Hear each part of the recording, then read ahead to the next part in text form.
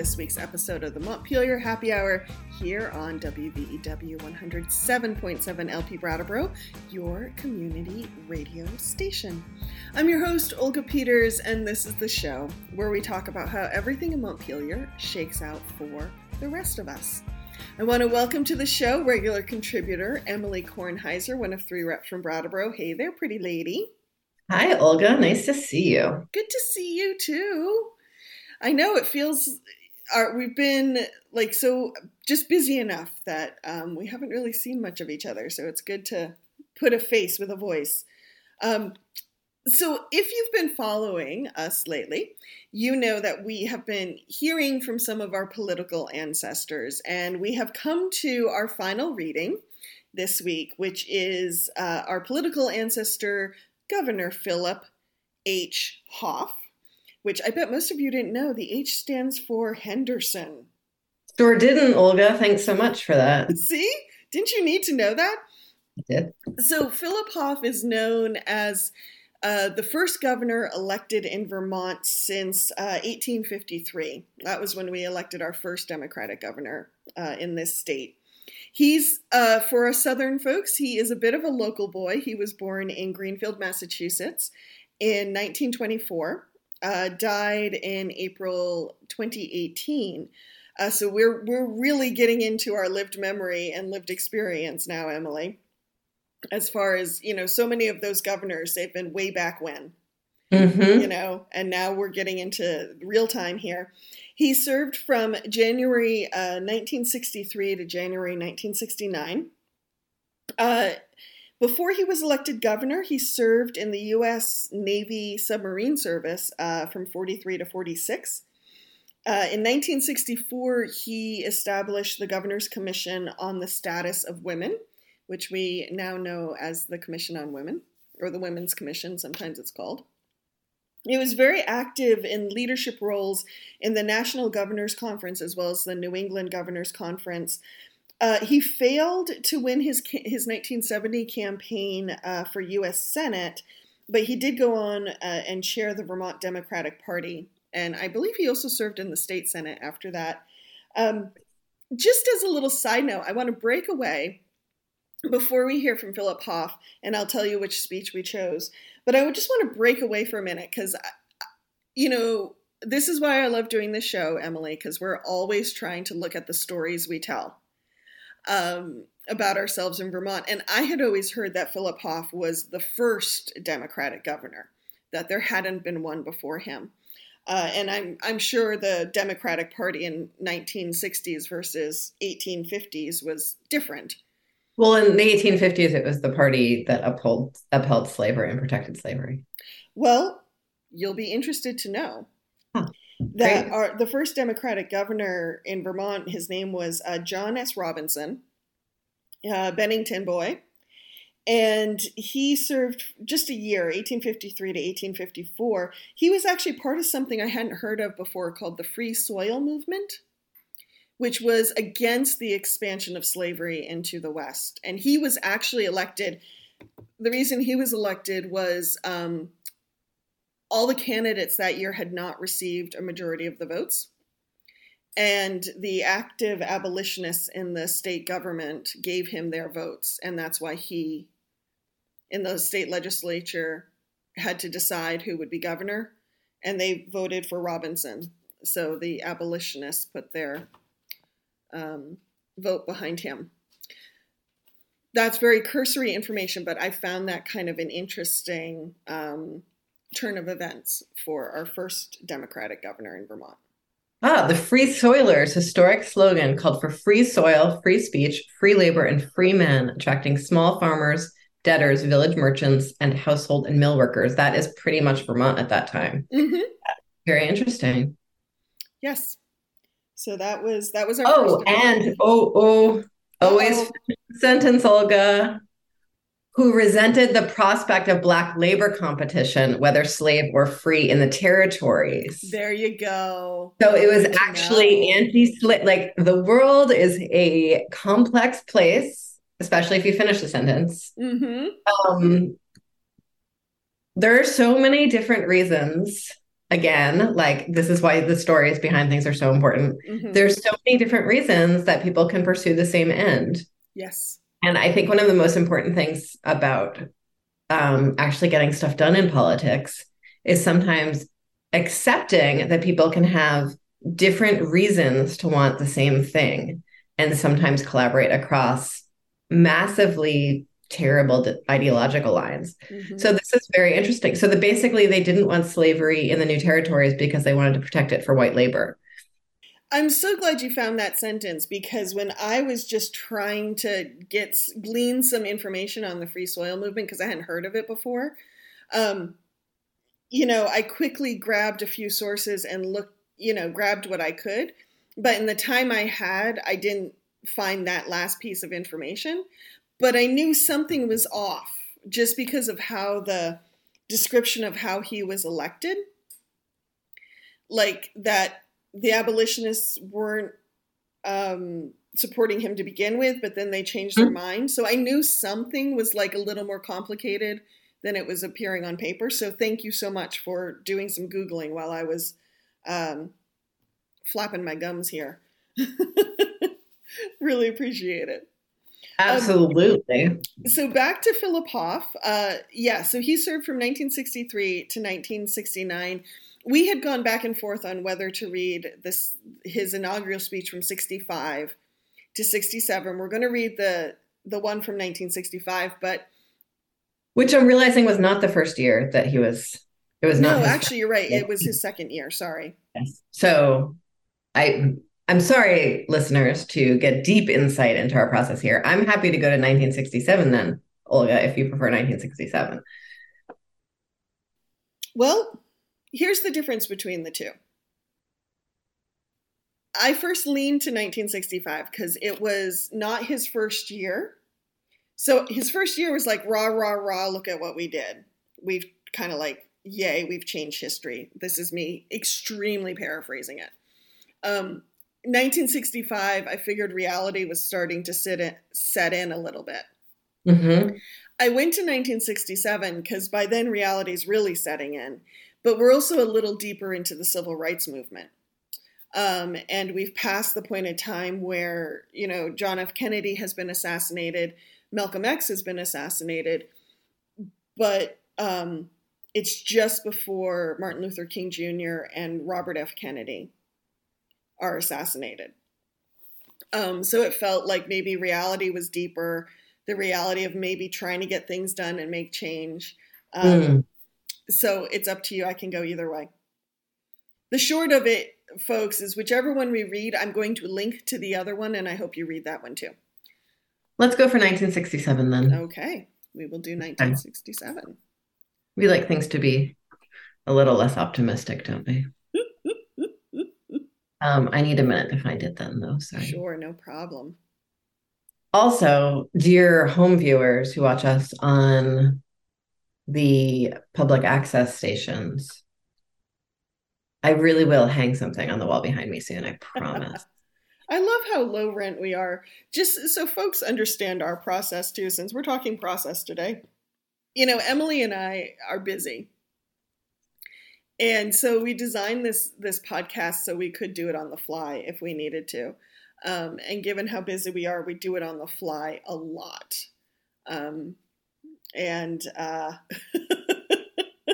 This is what you get. So thank you, listeners, for knowing that we are not perfect. Mm-hmm. We don't have perfect audio. We don't have perfect scripts. You've got me as the editor afterwards, just trying to clean things up. And thank you for that. You're welcome. And make sure we sound somewhat decent. But yes, we are definitely in the low rent district of the podcast world. And that's okay, because Vermont needs some more low rent districts right now. So yeah, I'm ready. I have 1967 in front of me on the computer. I can kick us off. Let's go. Ready? The inaugural address of Philip H. Hoff, as it appears in the Journal of the Joint Assembly Biennial Session, 1967. Thursday, January 5th, 1967, inaugural address. Also, would like to point out, just for like the deep process history buffs here, Some of our earlier inaugural addresses happened at the first day of the legislative session. They were on Tuesdays, and we are moving towards them being a few days into the legislative session. Which is, I think, a good move. It's an interesting process thing. I think it also demonstrates a further divide between the three branches of government, actually. Oh, interesting. If the government on the first day, then it's like things are starting with the governor, right? Versus the legislature is getting itself started, self-governing in some ways, like self-organizing with, having their own kickoff, and then the governor joins later. Anyway, here we are. Well, because some of those earlier addresses to me always sounded more like an executive director reporting to the board of a nonprofit. Okay. Here we go.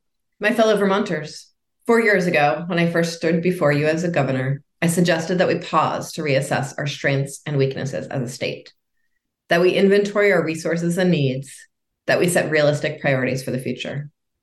We charted a course and have moved ahead. I need not detail our progress here. You know it well. It's a matter of pride to us all. Yet the pace of change is such that our progress as a state must be greatly accelerated. We must be ever mindful of our responsibilities, not only to ourselves, but also to future generations of Vermonters. We assemble again today to reaffirm the power and authority of free choice in our society. We must address ourselves again to the task of providing direction to the great changes taking place in our state. The world today demands that we do more than reaffirm our past efforts and rededicate ourselves to the public good. These times demand continuing reappraisal of our collective objectives as well as of our individual goals. The forces at work in our state and nation demand that we re-examine the very goals we espouse as a society. We find our system of values under constant challenge. The laws of the jungle, the survival of the fittest, is being replaced by a new humanism which tempers the laissez-faire of the human spirit. We must act today to meet more than mere needs for survival. We have the resources and the talents to plan and work for more than minimum standards. We address ourselves today to creating the conditions for a full life. We now must create policies more on the basis of achieving what we can become than on the basis of what is necessary to merely catch up or keep pace with the world. In Vermont, we have recently capitalized upon this new concern for the common good. This is evidenced by the increasingly active role of religion in community affairs. It is illustrated by the new awareness of the private sector of the economy that its social responsibilities extend far beyond the cold calculation of a balance sheet. Indeed, our businesses today increasingly weigh economic profit and loss on a social scale. Our academic community no longer screens itself from the human condition with an ivy curtain. Society has put man into fresh focus within the context of a world community. This fact alone makes it incumbent upon us to move beyond the myths of the past, myths that we all know are honored in public by those same persons who discredit them in private. Token action is no more appropriate today than our token words. Ours is the task to match rhetoric with responsibility and debate with deeds. Ooh, I love that line. We have yet to do many things that must be done if Vermont is to maintain its new rank among our more progressive states. We have yet to do other things that must be done if Vermont's progress is to be meaningful for those who come after us. Ours is a small state with tremendous and as yet relatively untapped and unspoiled natural resources. Our population remains relatively small, although expanding in numbers and talents. This is at once our continuing challenge and our immediate opportunity.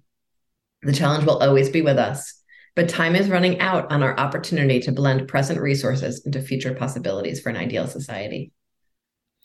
The voters of Vermont have demonstrated their desire to fill in the details of the dream of a better life, a life where every man is provided the means to realize fully his potential and to exploit fully his leisure time. Vermont has historically been a byway, politically as well as geographically. This is no longer true, and despite our respect for the past, we cannot act as though it is still true. Each day, we are more and more threatened by the ever-sprawling cities and suburbs to the north and south of us. Our lakes, rivers, and streams are increasingly objects of new exploitation. Just as Vermont was once a corridor for the French and Indians, for the early pioneers seeking a new freedom and living space, Vermont today is a corridor, but less for the movement of people than for new population, new commerce, and new industry. Full recognition of the pressures of this population surge must be incorporated in our attack on the problems of Vermont today and for the future. Ours is the task of meeting today's needs with the vision and foresight required to guide future development at the same time. To do this realistically, we must break with those social and political vestiges of the past that no longer serve the realities of the present and the known potential of the future. The progress of the past several years has given us a new base from which to view the future. But progress is relative, and today's vision of our advance has added new dimensions to tomorrow's needs. We have talked for years about the absolute necessity for updating our state constitution. It has been found to be in conflict with the supreme law of the land. Yet, efforts to convene a constitutional convention to unshackle us from the long outmoded and ignored covenants failed because a few persons of faint heart but staunch purpose desired time to procrastinate. I have to read this line again because I love it so much. The long outmoded and ignored covenants failed because a few persons of faint heart but staunch purpose desired time to procrastinate. Our actions must be considered and deliberated, but we can no longer afford to cloak delay in the guise of deliberation. We must act with courage and determination if Vermont is to realize its unlimited potential as a showcase for social and political advance. Constitutional reform is needed now.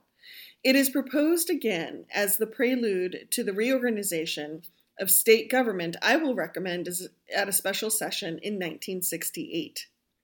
This is not a recommendation of change for the mere sake of change.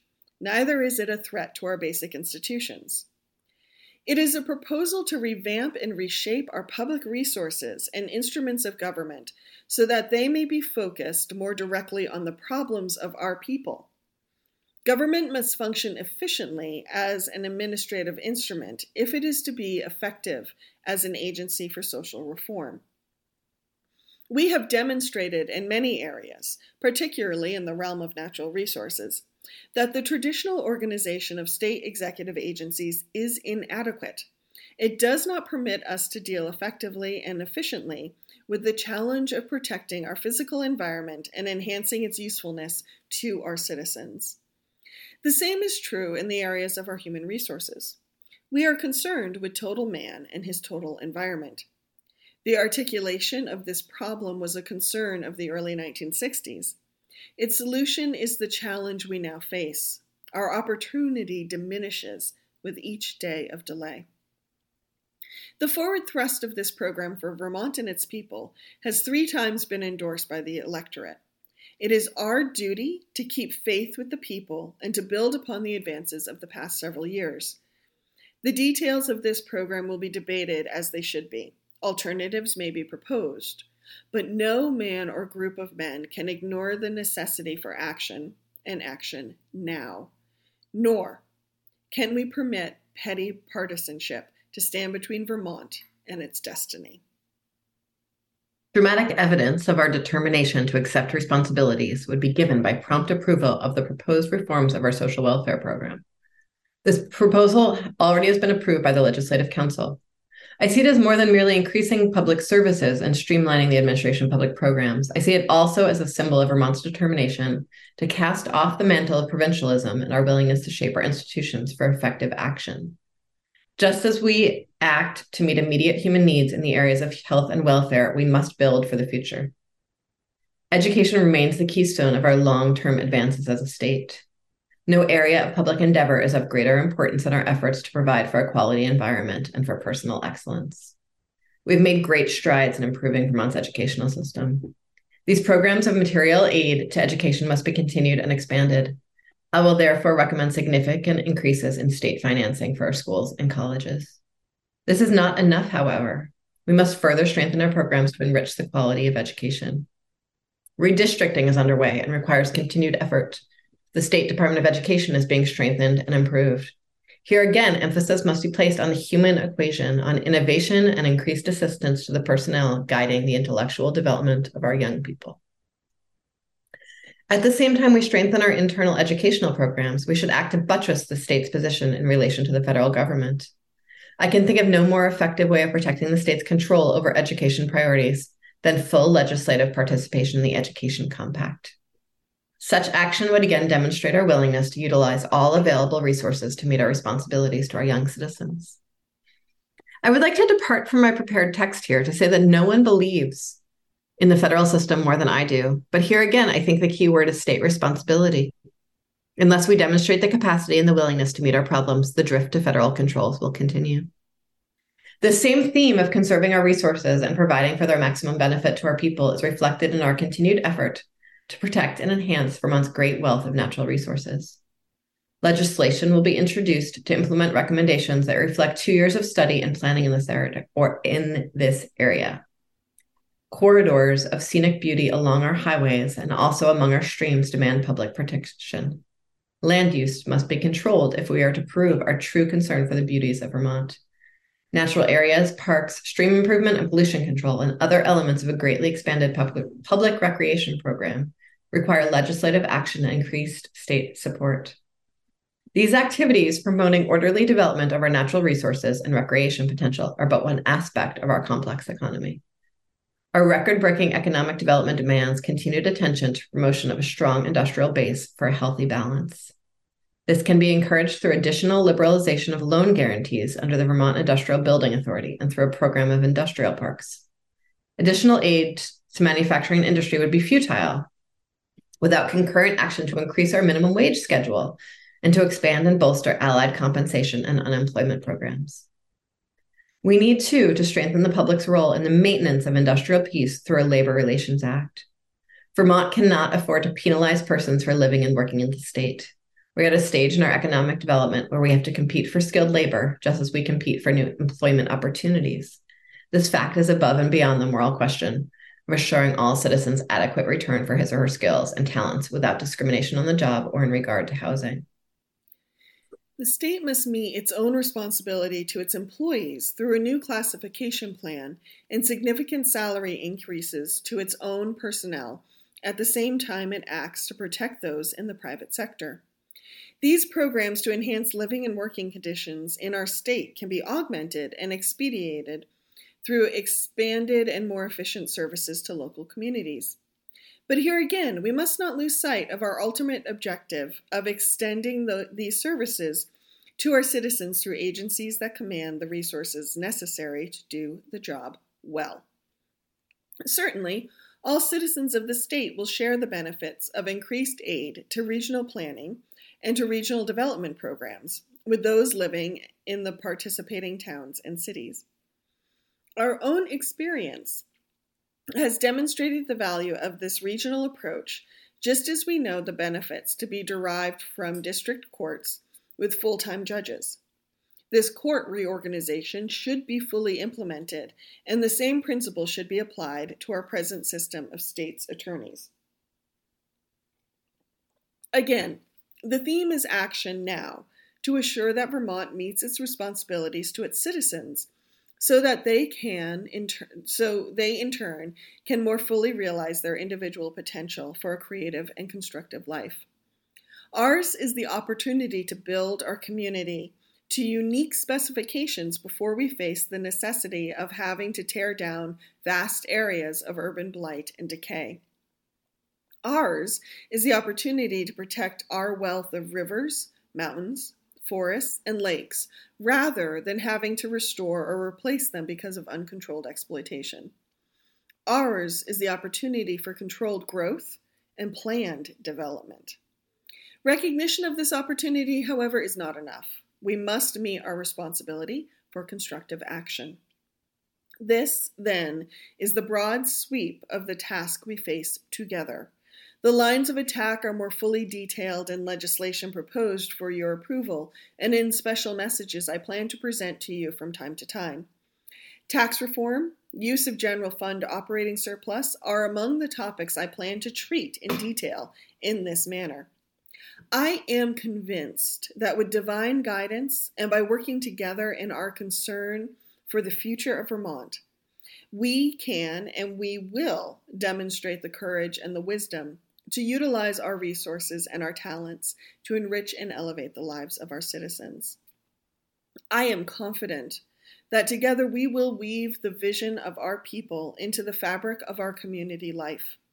With imagination and initiative, I am certain we can raise the quality of the lives of our citizens so that Vermont is the hallmark of progress for New England and the total U.S. And that is the end of Philip Hoff's 1967 inaugural speech. Before we dive into our conversation, Emily, I just want to say, like you, I think the reference to constitutional reform caught my attention. So again, quick Google. There's probably so much more to be known here, but I did find something on the Vermont Historic Society's page that talks a little bit about Philip Hoff, but talks about how in the 1960s, up until the 60s, Vermont's constitution specified that each town, regardless of its population, had one representative in the House. Oh, yes. Right. So in 1962, the U.S. Supreme Court ruled that the one town, one vote apportionment violated the Equal Protection Clause of the 14th Amendment of the U.S. Constitution. And in 1964, the Vermont Supreme Court came to the same decision in the case of Buckley versus Hoff. And then a year later, the legislators passed a plan for reappointment, which cut the number of House members from 246 to 150. And there is, I think it's the Vermont Statutes Online. Oh, Secretary of State, there is something on the 1969 Constitutional, what they called it, Convention referenda. So there's even more interesting information there, which I will link to in the show notes. So I believe that's what they're referring to. Yes, that's a huge, so that is like a deep restructuring of government, right? So two other things that happened right around this address is Act 250 was passed in 1970. That's right. I was trying to remember while he was talking. Landmark land use anti-sprawl bill, right? And he talked, right? There's like huge portions of the speech that are about protecting us from sprawl. Mm-hmm. And the Agency of Human Services was established in 1969. Ah. And so there's a lot here, right? Like we have, the community action agencies were set up nationally around this time. A big emphasis on the government's role in poverty alleviation, in social services, and moving from sort of the town by town, poor farm. I think every town still has like a human services person. Oh, yeah, what they call it, a human welfare. Human welfare. So like moving from that framework to the state's ability to receive federal funds in order to carry out these services, right? There's references there to that. And so the Agency of Human Services was established in 1969. Interesting. Okay. So we have this is a real foreshadowing or right in the midst of these massive restructurings of state government into the state government that we are all operating in today, right? Like there have been, I would say the only really significant restructuring after this is just the Brigham decision and the change in school funding. Yeah. And it's pretty much everything else is that's what we're all chilling with now. Talk about political inheritance. Yeah. Mm-hmm. We are living it in this moment. So I would love to hear from you, Emily. Thank you for that beautiful explanation.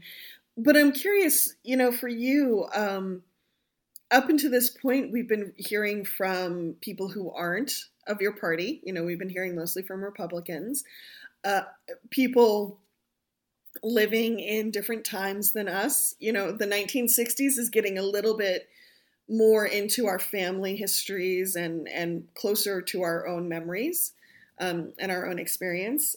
So what's your feeling? Did this excite you? Are you like, oh, I've heard this before and nothing's changed? I mean, what are you thinking here? So I felt very aware through this that while this was before I was born, this is very much like lived political memory of many of the people I serve with. That this is part of their political consciousness as a human who was formed and forming.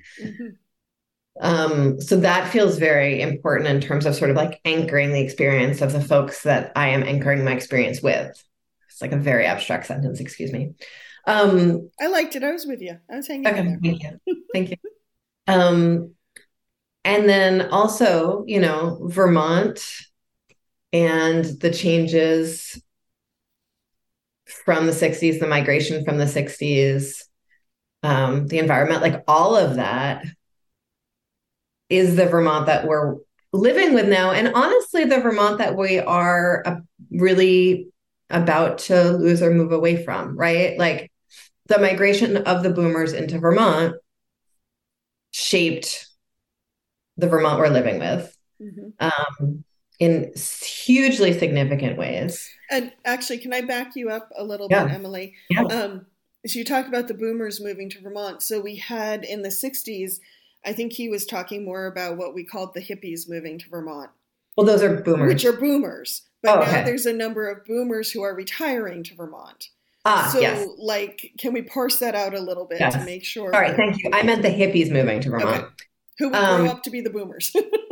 Yes, who were the boomers then and are still, but like that, the hippie migration to Vermont, which shaped the state, you know, Great Society, all of those things that happen, you know, this is the one that feels sort of like the most, I don't think this story has been rewritten yet, I guess is what I'm saying. I think the previous stories that we have read had been rewritten to some degree and maybe patched over and maybe shaped a little bit, but like I think we're still just sort of living with this one. And even this, you know, we have yet to do many things that must be done if Vermont is to maintain its new rank among our more progressive states.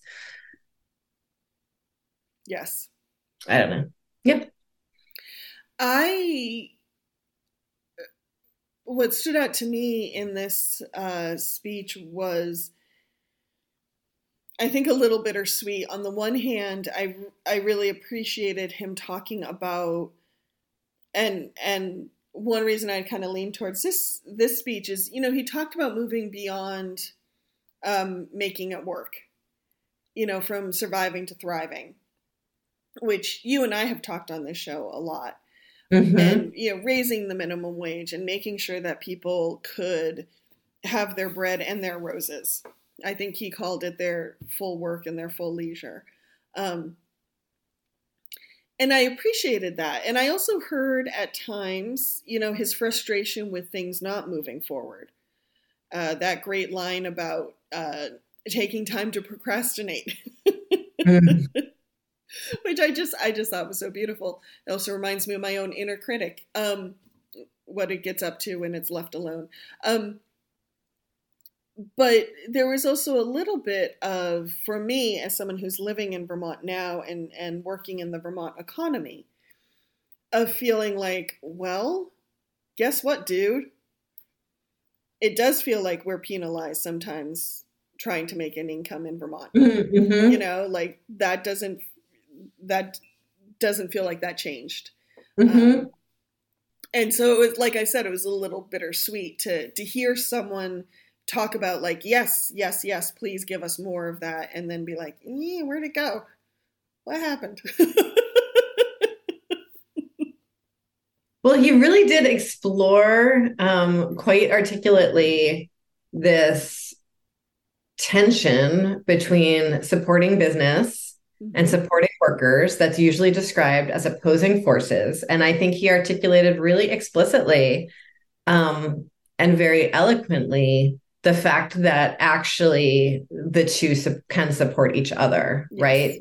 That if we want, and this is an environment that we're absolutely operating in, if we want to attract workers to the state, if we need folks here working, then we need to make sure that their needs are being met, right? And that their rights are being protected. And that this is sort of, and that like businesses will thrive as a result. And that's a very, I appreciate that he said it. I wonder how much it was like a real pushing of the envelope at the time compared to now, where saying that is still a pushing of the envelope. And this is at the time where, like, you know, it sounds like the regional development corporations were being established, the regional planning commissions were being established. And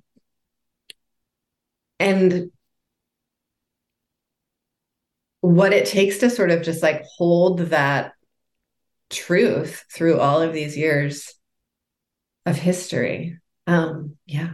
I'm also curious when this is like so deep and dorky, but like when the regional development corporations and the regional planning commissions and even the community actions were established right now, right? They're like separate regional entities, which is great because people get like sort of like local knowledge, local support, some state funding, not enough, maybe more back then, who knows? But right now, there is like no central planning source or like strategy source or anything like that for either of those regional entities. They have sort of like a collaboration body where they're sort of the directors of the agencies meet regularly. Right. And of course, we have like the Agency of Natural Resources and the Agency of Commerce, but sort of a more direct accountability and control mechanism, or the Office of Economic Opportunity, which sort of works with the community action agencies. It's really sort of like a funding relationship rather than a collaboration or a leadership relationship. And I'm curious if that was always true or if that was sort of a result of some real like anti-government work in the 80s and 90s.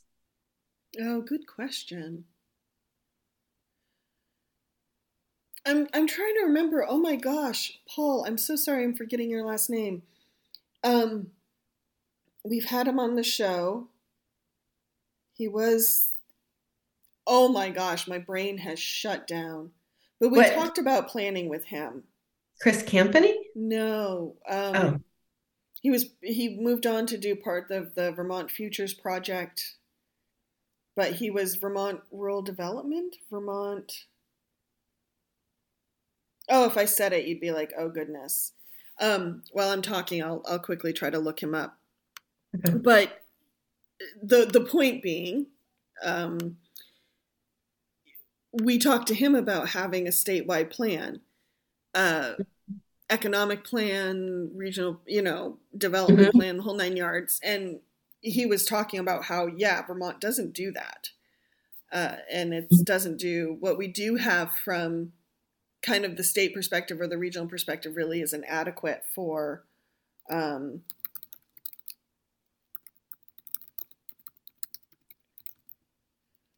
you mean Paul Costello? Pardon? You mean Paul Costello? I think I might. He was the previous director of the Council on Rural Development. Yes. He came on the show a few times. Yeah. Yes, him. Thank you. Oh my gosh, that was going to make my brain crazy. Thank you for that, Paul Costello, who has since retired. Yes. And actually, the executive director who replaced him, this is just some Vermont nonprofit gossip, super boring. Brian Lowe actually just left. And so they're hiring a new executive director if anyone's feeling like they're the right person for that job. I think it's an interesting organization, folks. You check it out if you're not familiar with it. Yeah, if I was able to have a full-time job while legislating, I would be interested in that. You'd be good at that. Thank you, Olga. That's very nice of you. You are very welcome. It's very honest. So going back to Philip Hoff, you talked about how we're still sort of living the stories in that speech. Do you think we have examined those stories? at all or enough? No, I don't. And I think part of it is that I don't really, in some ways, know how to. Hmm. Um, Partly because we've never really, I think in some ways we've told them as stories, but never really fully realized them. Does that make sense? Okay. So I don't think we've ever like, I'm trying to think of a way to say this without nonprofit speak, but I might just use nonprofit speak. Like we have sort of this theory of change about the role of government, right? And we don't actually, we've never really tried it out to see if it works. And so it's really hard to like examine the story to be like, okay, we have this theory that government works, but like no, we don't actually like, I don't know if anyone ever actually, if anyone really believes it enough Hmm. to explore it. And I guess maybe that's sort of part of the interesting thing here is that like, And just let's be explicit. When you say the theory of change of how government works, um, what I is mean, that that? government works. Like, that's the theory of change that like government can work, that like government can serve as a positive influence in people's lives, not just for like law and order, but in fact to improve lives. And so it's hard to know.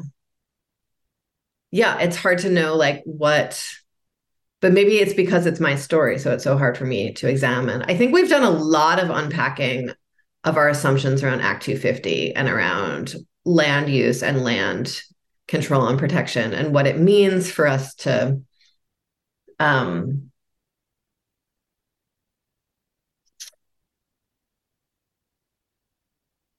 we talk about this sort of in terms of like trademark Vermont, right? Mm-hmm. Um, so what it means for us to sort of fetishize Vermont's landscape or try to sell Vermont's landscape, what it means to like live and work in Vermont's landscape. We've talked, I think a lot of people have talked a lot about whether or not that's actually keeping us from having sort of the housing and communities we need or not. Mm-hmm. I feel like that's all been like really explored and hashed out pretty significantly. I think people just still like walk around with some of their assumptions about it, but I think the sort of pros and cons and underlying story there has really been explored. Um, I, but yeah, this sort of like assumption, the bigger assumptions here about sort of what is possible with Vermont being a progressive leader or what's possible um, around, say, the creation of the Agency of Human Services and what that means, I think could use a lot more Mm. story. Um, yes. I'll share what was kind of running through my mind while I was going through Hoff's speech. Mm-hmm. And it's not fully formed. So it's just something I'm sitting with. So be prepared for this not to be a very elegant diatribe here. Ready. I've been thinking a lot about boomers and especially like the phrase okay boomers, right?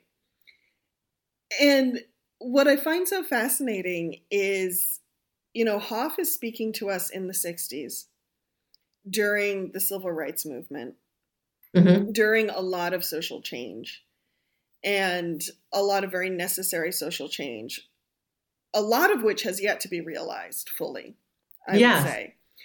But what I find fascinating by where we are sitting now and a bunch of criticism around, say, the boomers and being out of touch and not not understanding the pressures of climate change or some of those conversations, and yet in the 1960s, a lot of the hippies moving to Vermont, a lot of the folks involved in the civil rights movement are the boomer generation.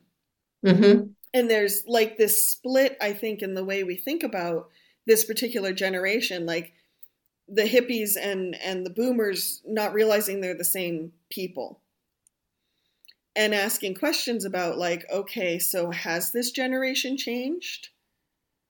Um, has its priorities changed as a generation? Why, if that's the case, if former flower children are now these these wealthy retirees, that type of thing. Mm-hmm. Um, And if that's the case, we're not understanding if the generation has changed from what was thought to be very progressive and very forward movement and social justice oriented to something that is now not that. Mm-hmm. We're not asking why. But also it makes me wonder what else, when we look at our history and where we are now, what else are we compartmentalizing and creating either false connections or false divisions? And therefore, like, what dots aren't we following? What stories have we compartmentalized so we don't actually see where their impacts are now, mm-hmm. or how things have changed? And things have just kind of been frozen in amber in one mm-hmm. way or another. Like I said, I'm still sitting with that, but mm-hmm. that's kind of partly what was brewing for me when I was reading this speech.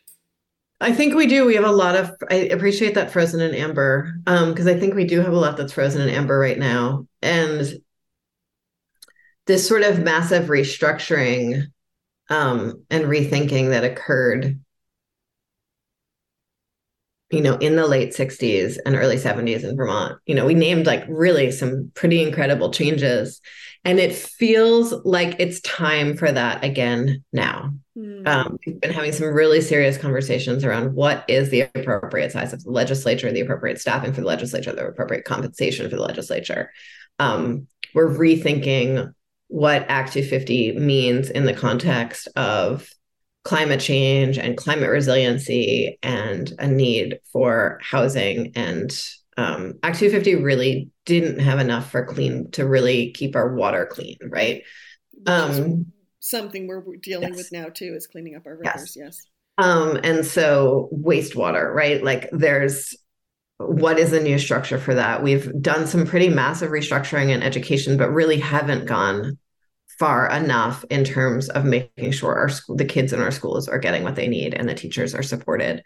Because again, we're sort of patchworking onto these structures that we set in amber back then. Mm-hmm. And I'm curious what the next, we saw a massive turnover in our legislature this year, this biennium. And so I'm curious about if that will make space or if, institutions are resilient things. Mm-hmm. For better and for worse. Mm-hmm. Yeah. You use the word restructuring. Mm-hmm. Sometimes when we talk about change, we hear words like rebuilding or burning down and starting over. Mm-hmm. Where, when you think of the work that needs to be done, where on the spectrum is it? Is it really like we need to really rehaul everything? Is it just sections that need restructuring? Like, is it that we need to restructure how we even think about government and then how we actually make that restructuring real? Like, oh gosh, your view in the trenches, honey. It's like 9:00 in the morning on a Friday. So you with your big questions. So I think we need to restructure the legislature. I think, it would be possible for us to function with 75 representatives or 50 representatives and then have more for the same financial resources, have a lot more resources available for those legislators who are still there. In the terms of like aides or staff or. Yes, or salaries, or yes, I do feel that it would be possible to represent 8,000 people rather than 4,000 people as effectively as I represent 4,000 people. But if you're one of those 4,000 people and you disagree, please be in touch. I'd love to talk about it. Mm-hmm. And then there's the Agency of Human Services, and what human services provision means in this day and age is a whole other thing. We're really seeing our schools and our towns pick up pieces that our human services structure has really dropped. Mm-hmm. And we're seeing a real push for like a reckoning around, there's a slogan in mental health and disability justice, nothing about us without us, right? Mm-hmm. And there's a real reckoning about that sort of in the context of all anti-poverty work and racial justice work. And so what does it mean to change our service provision so that people's needs are being met by folks in their community? And it's resourced by an organization that can connect to the federal government and can sort of see across things. Like, I think I don't, if I believed in burning everything down, I don't think I would be in government. But maybe that's not true. And but certainly we need to stop putting band-aids on everything and really rethink them. Mm-hmm. Mm-hmm. Yeah, I often feel in our processes, not just in government, but in processes in general, we are really good at coming up with the initial idea, resourcing the idea, taking action, making the idea something concrete and real. But then we never build anything into our processes to give that reality time to play out and then re-examine it and refine it. We just kind of go, and then when it starts breaking down, then we put the band-aids on, rather than taking that moment to reevaluate things at regular intervals. And I think that's something just in general as a society we don't do well. And then we're surprised when something breaks down. As it's as it will do, because time does that. People change, needs change, things evolve, understandings evolve. Structures won't work anymore. Yeah. It's just kind of inevitable. Anything you want to add before we head out for the day? No, this has been a really fun tour through history. I hope I have flashes of it when I'm sort of going through my life. And so I really do hope that listeners also enjoyed it, because it was dense and a little dry, but I think there was a lot to learn there. And I do hope we find ourselves a historian who wants to jump into this with us. Definitely. Well, thank you, listeners. I found this a great exercise as well. It gave me some new perspective. It taught me how much I thought I knew about Vermont history and then didn't. So I thank you for that.